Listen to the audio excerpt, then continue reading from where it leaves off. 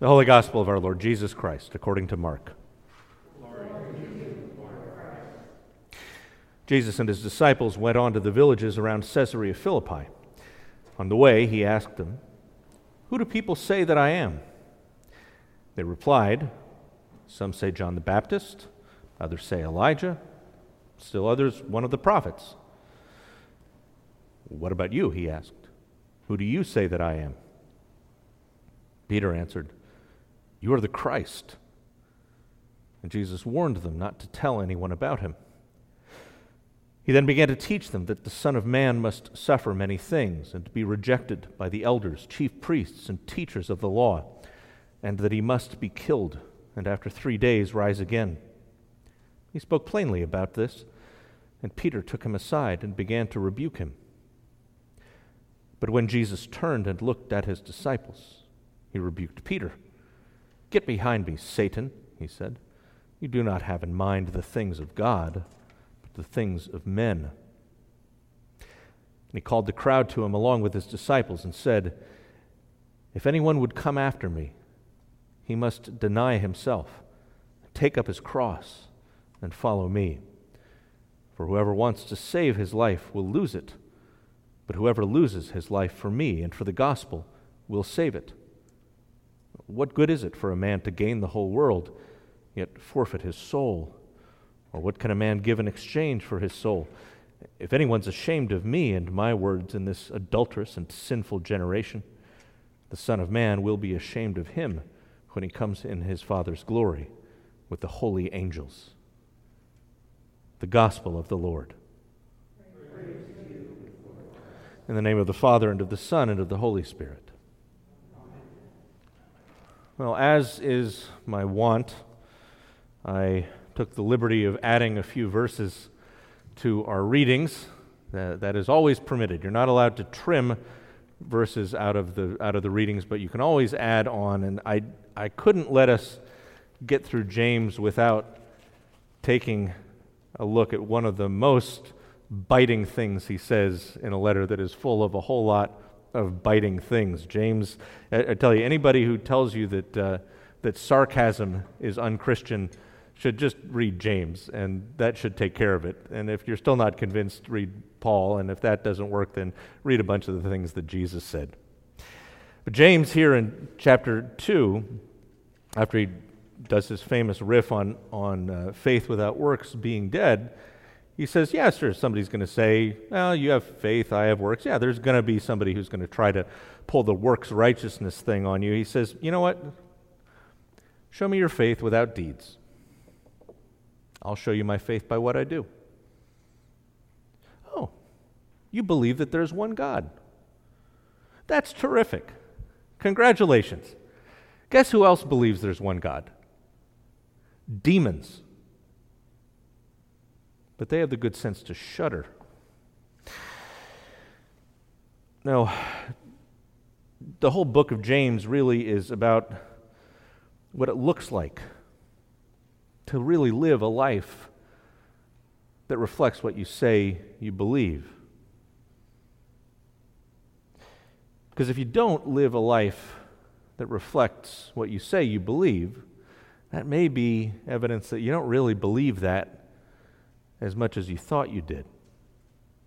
The truth is, just knowing the right answers is not going to get you where you need to go. This is the problem Peter had in our reading. Peter gave the right answer. But Peter is not, by the way, not the guy who always gave the right answer, right? Remember the story of the Transfiguration? He sees Jesus transfigured, and Moses and Elijah are there, and what's his thought? We need to build some tents. And it not just we need to build some tents, it's a good thing we're here. Presumably the glorified Jesus with Moses and Elijah with him needed a bunch of guys to build tents for them. No, Peter, again, what a great encouragement to me that somebody who's that much of an idiot can still be used by God. But he does give the right answer here. Who do you say that I am? And Peter says, well, you're Messiah. That's who you are. But then right after he gives the right answer, immediately after that, what does Peter do? Peter gives the wrong application of the right answer. Immediately after he confesses Jesus to be Christ, he says, Jesus, this is not what the Messiah is supposed to be doing. I mean, you tell us you're Messiah, and then you immediately say, don't tell anybody, which doesn't make sense, because if you're Messiah, like, everybody should know about this, right? So you tell us not to tell anybody, and then you tell us, here's what Messiah is going to do. He's going to suffer and be rejected by the leaders of our community, and then he's going to die. And then he's going to come back 3 days later, which again does not fit the agenda. Messiah is not supposed to suffer and die. Messiah is supposed to come in on a white horse, kick out the Romans, restore the kingdom to God's people right there in Jerusalem. The leaders of the people should be welcoming Messiah, not rejecting him. And Messiah is supposed to win a triumphant victory, not die. And then the whole coming back 3 days later, I mean, everybody knows, like, that dead people stay dead. This doesn't make any sense. So he puts his arm around Jesus, says, Jesus, wait, you're doing this all wrong. And what does Jesus say to him? Get thee behind me, Satan. And I think that admonition from Jesus carries an even sharper bite when you think about where they are. See, they're in the region of Caesarea Philippi. This is pagan territory. This is not where Jesus usually hung out, around Galilee. They're not in Jerusalem.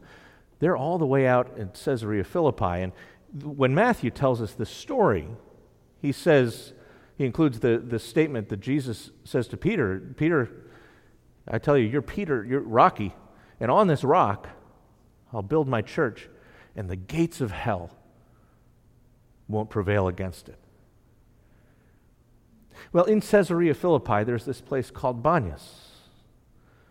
Banias was a shrine to the god Pan, the god of the underworld. And the little cave out of which the headwaters of the Jordan flow was known as the gates of hell. So when Jesus says to Peter, the gates of hell will not prevail against it, he's not necessarily just using a figure of speech. In the heart of pagan territory, he's saying none of this is greater. None of this is more powerful than what I am doing. But the fact is, there are competitors. There are competitors to God. We see this if you're in the office. We're in the thoroughly depressing story of the monarchy, where king after king after king fails to take down the shrines on the high places. King after king after king follows the example of Solomon, who, enticed by the practices of his wives, went off and offered sacrifices to gods other than the one true God. The fact is that all of us were made to worship. We're all inclined to adore, to sacrifice to, or for, to pursue. You think about what it's like to have a conversation about anything you're excited about. You talk about how great that restaurant was, or you talk about how great your grandkids are, and you show pictures on your phone because, like, it seems to be automatic. I don't have grandkids yet, but I know that this is going to be coming. When my kids were that little, we really didn't have the smartphones, so I'd have to actually pull out a picture. But we are made to worship.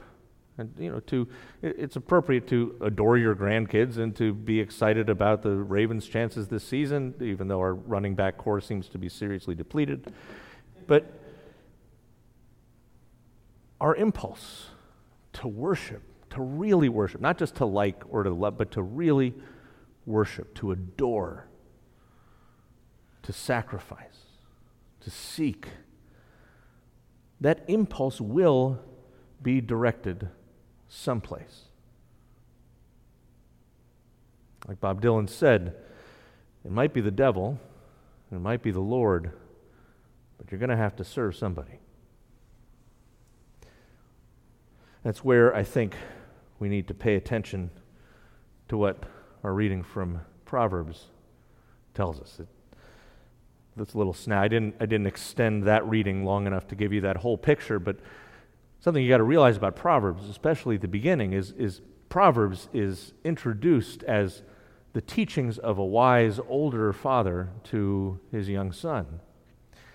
And in the first few chapters, you have depicted not just wisdom, as we heard in our reading, but there's another woman. Two women in Proverbs. There's Lady Wisdom and there's Lady Folly. He says, young man, you are going to encounter both of these ladies. They're both going to call out to you. They're both going to entice you. They're going to allure you. They're going to invite you to come into their homes. There's Lady Wisdom and there's Lady Folly. Make sure you fall for the right girl.